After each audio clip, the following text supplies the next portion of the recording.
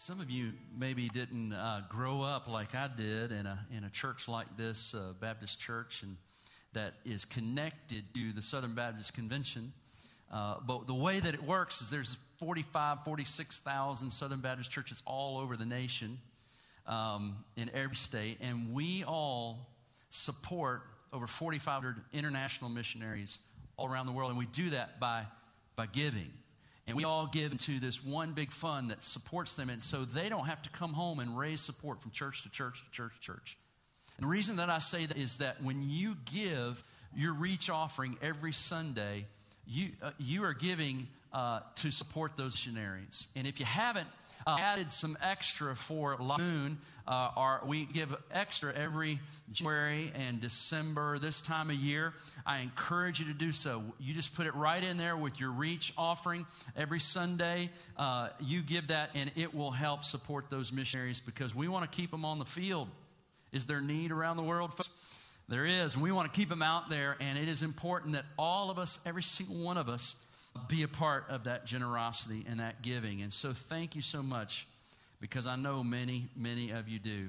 Well, take your Bibles. Let's turn to Mark chapter 1 this morning. We're going to look at the second gospel and its perspective of Jesus. And we're going to see that in the Gospel of Mark, it is fleshed out for us just in an amazing way how Jesus fulfills that title, Mighty God, Mighty God. And we need a Savior who is mighty. If He is not mighty, if He is not powerful to save, if He can't accomplish the task, I mean, just think of things we need. Our bodies are breaking down. Our souls are lost. Our world is spinning out of control. We need someone who's mighty, don't we? And He is mighty, a mighty God. Well, let's pray as we get ready to move into this word. Father, thank you for giving us 4 unbelievable portraits of your Son, Jesus, that we can see His beauty, a mosaic of stories and parables and commands and miracles. I pray that every single one of us have responded to the Gospels already with belief and faith and trust that followers. But I pray, God, that if there are some here this morning that are thinking about that, are just challenged in their heart, they are thinking about following Christ or don't know Christ, I pray they'll just see Him unveiled in the gospel this morning and respond to their lives. We ask this in Jesus' name. Amen. I tell you, talking about important people and needing to be good at your job, I'm not sure I'd ever want to be the UF football coach. How about you? I mean, you talk about a challenge. Or let's just say this, any SEC football coach. What a position of challenge. You know, you could come in, coach, and I don't know this new coach. Some of you may know Coach Mullins, who's been hired and coming in, and you know him to be a wonderful person and got great chemistry with teammates and his players. And I think he may have a great family. He might even be, I don't know all of this. Some of you know all of this.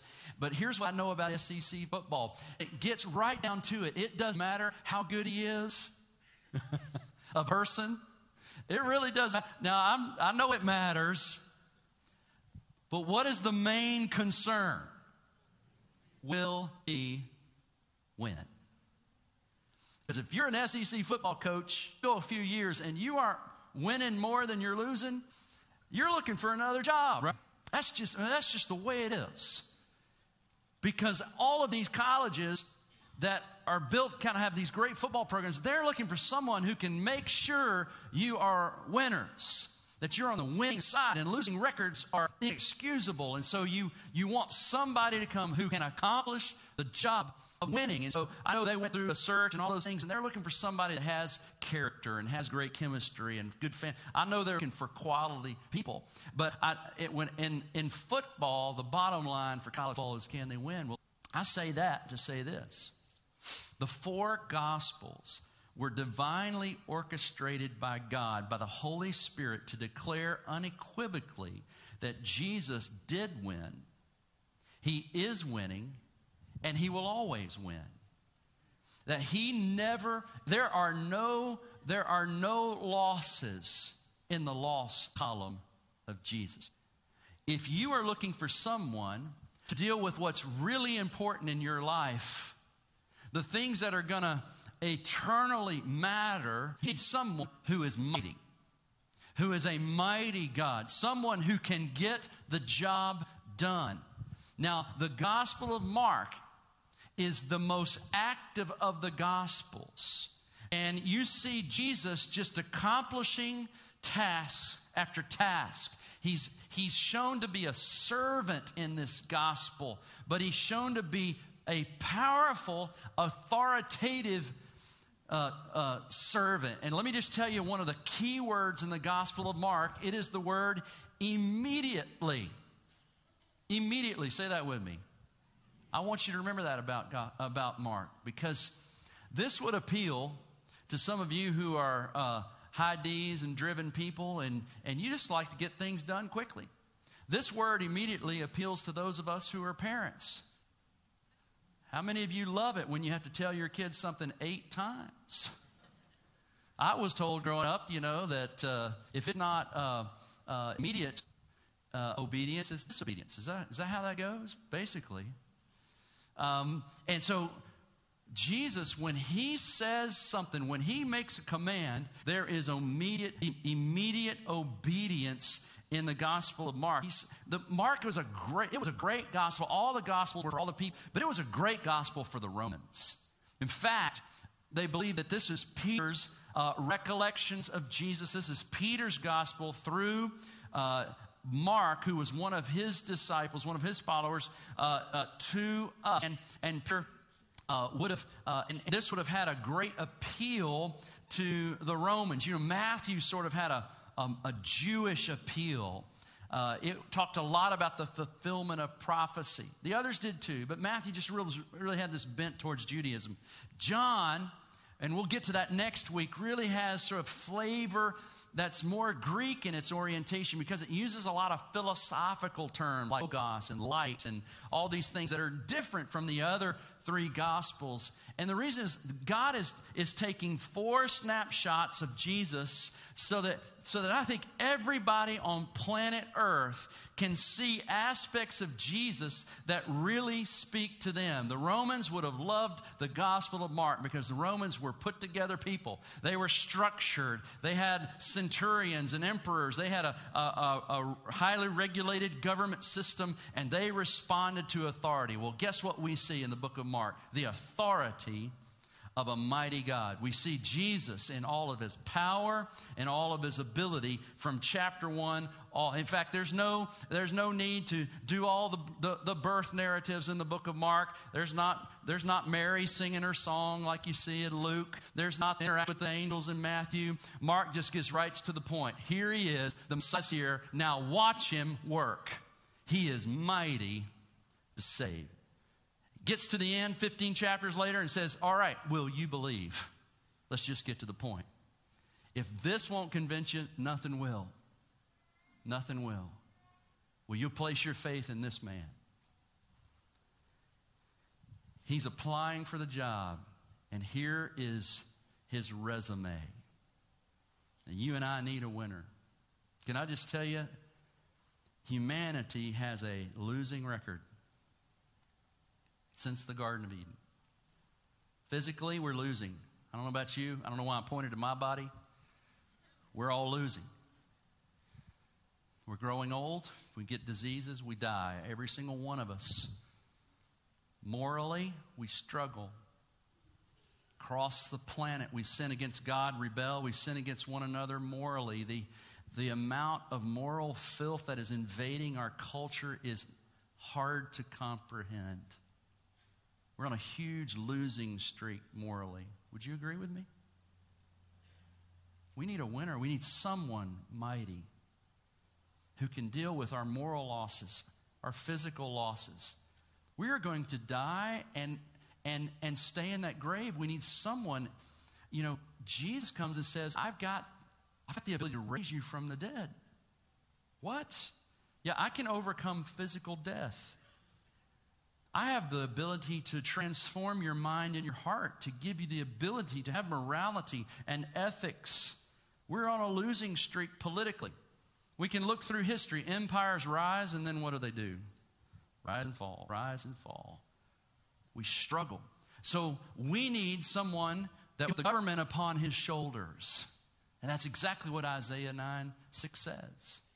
Unto us a child is born, unto us a son is given, and his name will be called Wonderful Counselor, Mighty God, Everlasting Father, Prince of Peace. And the government's going to be on his shoulders. Now here's at Christmas, who is this child in the and we will call his name these incredible things. Wonderful Counselor, Mighty God. And so I'm just stepping up here out of the book of Mark today to say, here's what Mark says, here's what the gospel says, is I'm going to show you how he was mighty. Let's look at how he was mighty. There's incredible evidence to the might and power and authority of Jesus. Listen, if he cannot have authority over his disciples, if he cannot have authority over disease, if he cannot have authority over death in his personal life, why in the world should we trust him as our Savior? Because those are our problems. So we need to see if he can handle the problems he says he can handle. Can he win? Well, let's look at the evidence. In chapter 1, verse 7, we see that Jesus has the authority and the might of heaven itself, the very throne of Jesus. The prophet endorses Jesus. John the Baptist, look at verse 7. And John was preaching, and he was saying to all the people in Jerusalem, he was the forerunner. After me comes one mightier, of whose sandals I am not worthy to sit down. A big statement when you understand that John the Baptist, when he was a prophet, and he comes and says, listen, I'm a great prophet. Well, he wasn't saying that, but he was a great prophet, and I speak for God. But when I see him, the Lamb of God, the one who is coming, he is far mightier than I. I shouldn't even tie his shoes. Here's why, verse 8. I can baptize you in water all day long. I can dunk you and I can symbolically clean you up. But he alone can fix what's inside. He can baptize you with the Holy Spirit. In those days, Jesus came from Nazareth to Galilee. And read Mark from beginning to end in one sitting. It is quite an experience. In those days, Jesus came from Nazareth to Galilee, was baptized by John in the Jordan. When he came up out of the water, what's the next word? Immediately, he saw the heavens being torn open.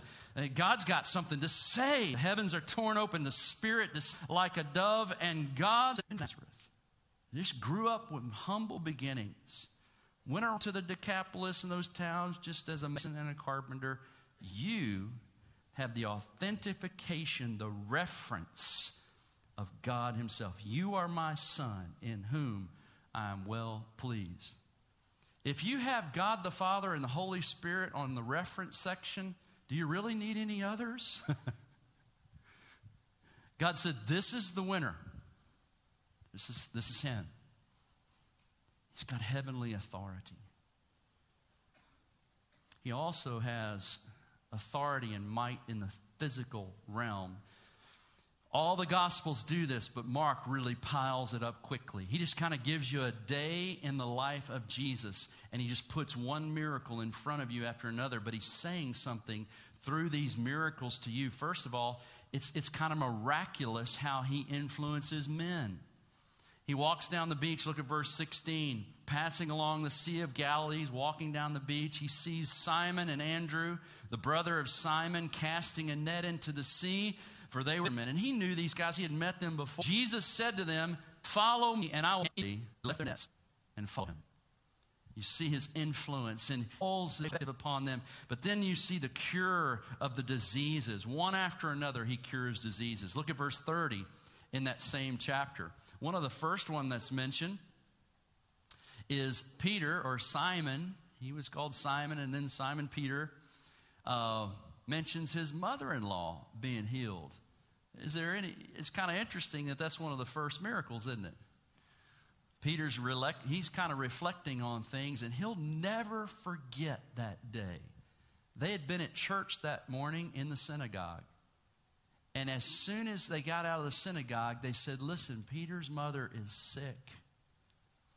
His mother-in-law is sick with a fever. And so they go to the house, and immediately Jesus heals her. Look at verse 31. And he came and took her by the hand, lifted her up, and the fever left her. Anybody had the flu yet so far?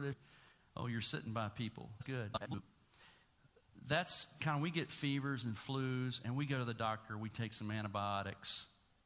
Most of us are not going to die from a fever. Lots of people back then died from a fever. They didn't know what was causing it. This was not just having a fever like you and I did. This was impending potential death. And Jesus went into her. He took her by the hand, lifted her up. And as he's just lifting her up, the fever's just going away. But here's what's amazing. Gotten over the fever, do you get back to work? The miraculous in this is as soon as the fever left her, she started cooking a big spread for them. She went right to work. She was as good as new. Watch that. As you read the Gospels, watch how when Jesus heals, he heals completely. Completely. And she just starts serving them. There's a lesson in that. Listen, when you know Jesus, when Jesus lifts you up, when Jesus saves you, he's calling you into his service. His service. Look at verse 40. I'm just giving you evidence that he has power in the natural, physical realm. There's no more frightening disease in their day. They kept growing up in church. They would wear bells so that you knew the lepers were around.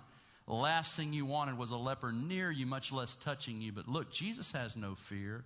A leper came to him in verse 40, imploring him, kneeling, said to him, "If you will, you can make me clean." Moved with pity, he stretched out his hand. Have to do this. Why did he do that? I mean, he could have just spoken looking from a distance, but he laid his hand leprous. I choose to do this, Bill, and I want everybody to see that I have power over the most frightening disease of our day. I'm going to touch my hand to it, and you're going to watch it disappear. There's lots of stuff I could talk about here. I just don't have time to do it. But you just need to see this mosaic of Jesus so that you'll trust him and believe him. He's not afraid of disease. Disease answers to him. And immediately, there's that word again, verse 42. Immediately, the leprosy left him, and he was made clean. Pretty amazing stuff. Let me show you some amazing. Look at disease in that day to another set of stories that I want to settle in on just for a minute and show you a couple of things. He had power over nature. Power over nature, not just our biological, physical bodies, but the world itself, the wind and nature. He had power. They answer to him. Verse 37, you probably remember this story. He had been teaching and he decided to get into a boat and go across the lake. He said, "Guys, we just need to get away from the crowds." They said, "Where do you want to go?" And he said, "I want us to go over there to the land of the Gerasenes." They're like, "Why do you want to go there? That's really not a great place for Jews like us to go hang out. That's kind of a Gentile stronghold. There's not our kind over there. Wouldn't it be more relaxing over there?" He said, "No, this is where we're going to go. We're going to go across the lake." And on the way, this storm came in. And you know the story. This mighty storm comes in. There's waves. It's about to sink the boat. Does anybody know where Jesus is during this incredible storm? It says he's asleep. He's asleep on a cushion. I even like the ad on a cushion. Just see him on one of those beanbag chairs that we have, you know. And he's in there just asleep, and the water's coming in, and all of this is just communicating to the disciples and to us today. The storms don't worry Jesus. He worries the storms. They're scared of him. And so he is asleep on the cushion, and they go in and they wake him, "Teacher, I mean, why don't you care about us? We're going to die." And he awoke, and he rebuked the wind and said to the sea, "Peace, be still." And the wind ceased, and there was great calm. If you look at that phrase, the wind ceased, and there was great calm. You ever been on a lake first thing in the morning when there's not even a ripple? That's great calm. Have you ever been in a situation where the wind ceases? If you go out on the Sea of Galilee, it's an amazing place.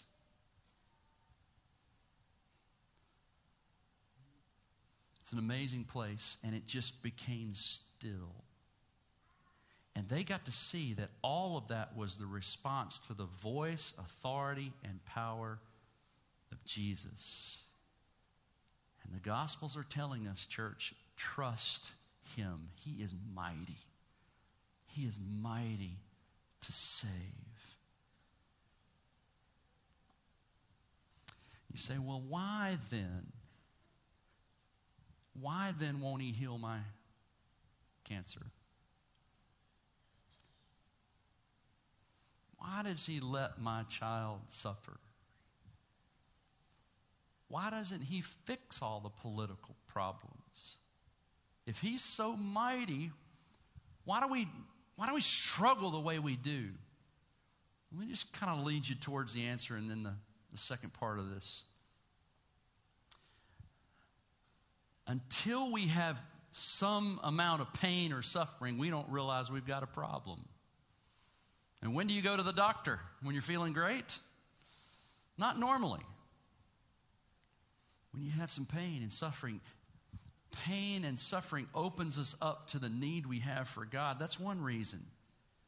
But then also, biblically, all sin, all disease and suffering can be linked back to sin. Sin entered the garden, and it just started a destructive force across our world. You and I are decaying because ultimately of sin, and a lot of the suffering that happens in this world is directly attributed to human sin and selfishness and all sorts of things. And I think we know that. And so here we have to be very, very careful to look at God and demand that He remove all suffering. Because if He were to do that, you don't realize what you're asking maybe. If He were to remove all suffering, He would have to remove all sin. And if He removes all sin, He removes all of us. Then who would be around to enjoy the lack of suffering? No one.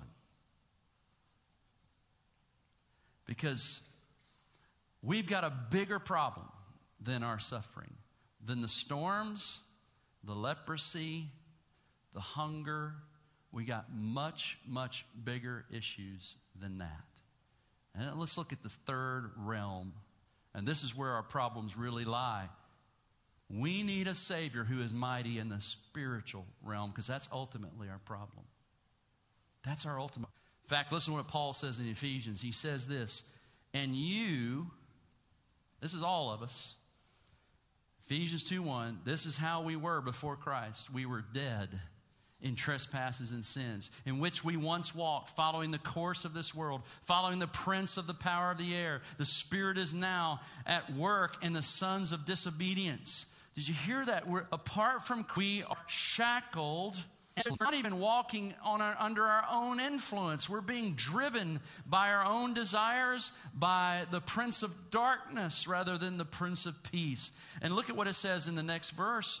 Verse 3, it says, among whom, among all of the dead, spiritually dead, we all, that's our big problem. All of us once in the passions of our flesh, carrying out the body and the mind, nature, children of wrath like mankind. And so uses these miraculous healings and all of these things. He had pity. He loved people. He wanted them not to hurt. But He used it all to point to our biggest problem in the spiritual realm. Now, the Gospels clearly point to Jesus' authority over the demonic, the spiritual realm, the spiritual issues.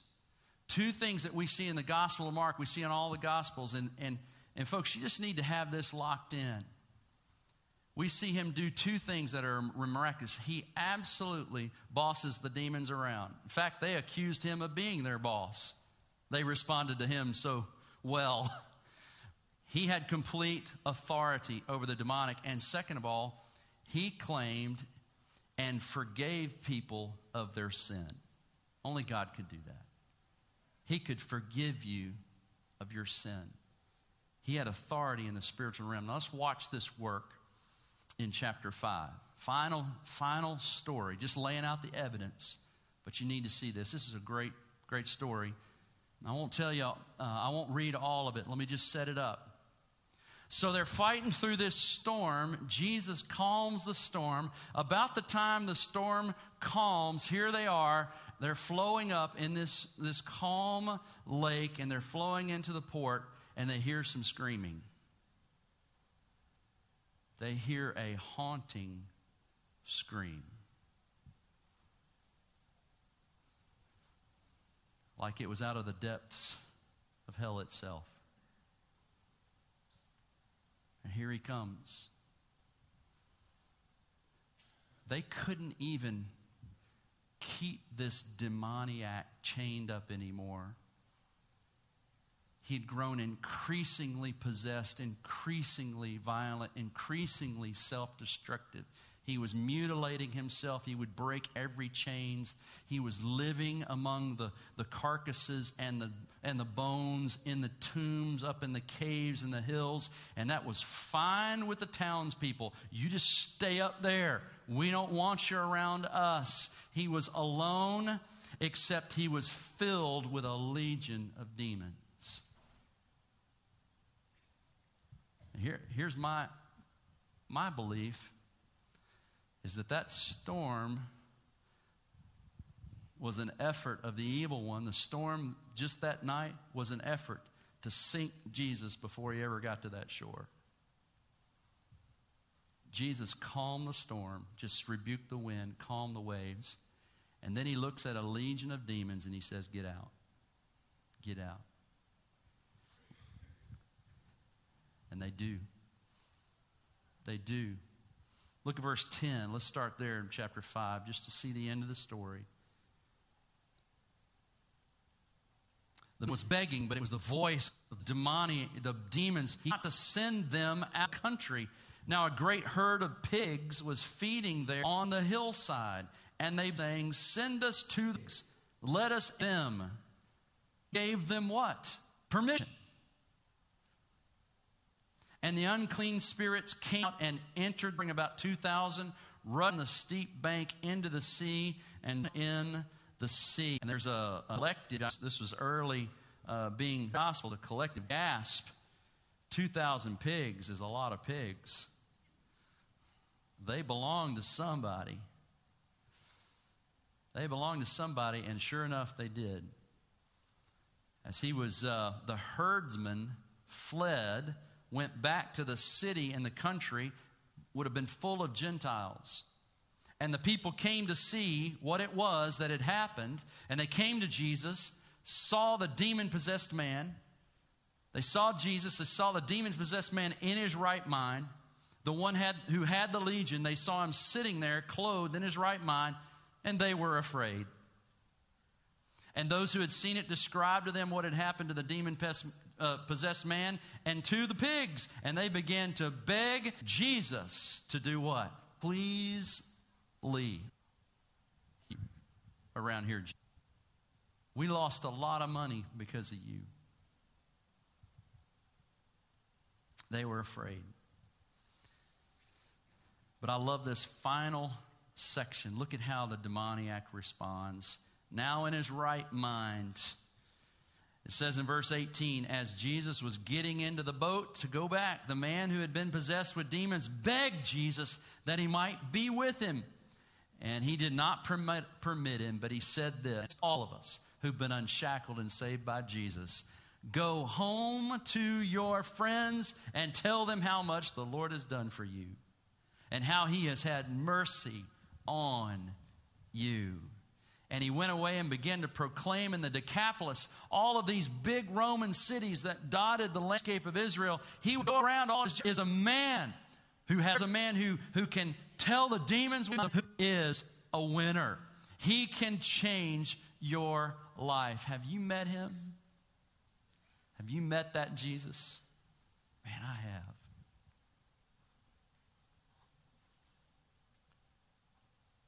I don't have one of those really cool testimonies, personal testimonies. But it's still a testimony. There was a time in my life where I was not my own. I was of the evil one. Without Christ, I was shackled in sin, shackled in spiritual death, headed for judgment. There was a time. But Jesus set me free. Jesus spoke life into me. And I ought to have the same kind of response to Jesus today that demoniac has. Let me go with you. And he says, listen, I have saved you to send you. You're my follower, but I want you to go and make an impact on everybody you possibly know, everybody in your family, all of your friends. And that message is the same today. Can I tell you this? That's the evidence. But what matters, church, is not just the evidence of who Jesus is, of his might. It is your response. And we've seen lots of responses. We've seen the demons who simply flee. And you can't really see demons nowadays, but boy, you can see people flee Jesus. And fleeing for the same reason the demonic and demons flee Jesus. Here's why you would flee Jesus, is because they did not want the constriction. See, what Jesus had the authority to do, but he didn't do, was put them into the abyss, and where they would have been chained up and held. They would have had no freedom to do what they wanted to do here on planet Earth. And so he's saying, please, they're begging him, give us our freedom. A lot of people are resisting and fleeing from Jesus because they're demanding their own personal freedom. They want to do what they want to do when they want to do it, and maybe you're in that boat. And you're resisting Jesus. Maybe you're fighting against Jesus the way those townspeople were. Those townspeople were resisting Jesus' presence in their town. And you can run into that today. And you may even find yourself resisting that because, listen, when Jesus comes into your life, things do change. The status quo does change. And things that you idolize must fall. And we're not, a lot of us, maybe you have some pig farmers in here, but all of us have our pigs. We have our idols. We have those things that are precious to us that sometimes they have become idolatrous to us, and those need to fall for Jesus to have his rightful place of authority in our lives. And so sometimes people will resist Jesus, like that rich young ruler. I mean, the rich young ruler said, yeah, we love you, Jesus. I love you. You're doing great. How can I know for sure that I'm right? I mean, as far as I know, I've got all the commandments right. He was not resisting Jesus. But as soon as Jesus said, listen, you've got some pigs. It's that wealth. And until you can let go of that, I can't have the rightful place in your life. And then it says that that man walked away in sorrow, fighting God and money, fighting it. But then the third response we've seen throughout is there are people that just followed him. They followed him. Like that demoniac, like those disciples. And like one of the final people in the book of Mark. You know, I mentioned that the book of Mark has sort of a Roman feel to it. All this immediate obedience, all this authority, all of this conquering, and all of these Gentiles responding. Well, look at chapter 15. Jesus has just breathed his last on the cross. And here's the response that all the Gospels and the Gospel of Mark is looking for from you today. A Roman centurion looks at the cross, looks at Jesus, saw the way he breathed his last, and said, truly this man was the Son of God. That Roman soldier couldn't have seen Jesus in a more broken condition, and yet he said that. This Roman centurion would have respected strength, would have respected victory and power. Why would he look at someone he himself had just crucified and say, surely he's the Son of God? I'm telling you, they could see it. They saw that he was in control of his own death. He laid down his life. No one took it from him. That Roman saw his authority even in his death. You know what this all says to us? Listen. If the demoniac, if Jesus can save a demoniac who's been living in the tombs cutting himself, if he can save the very man who ordered and oversaw the crucifixion of the Son of God, if he can save that centurion, nobody in this room is outside of his ability to save. Jesus is mighty, mighty to save.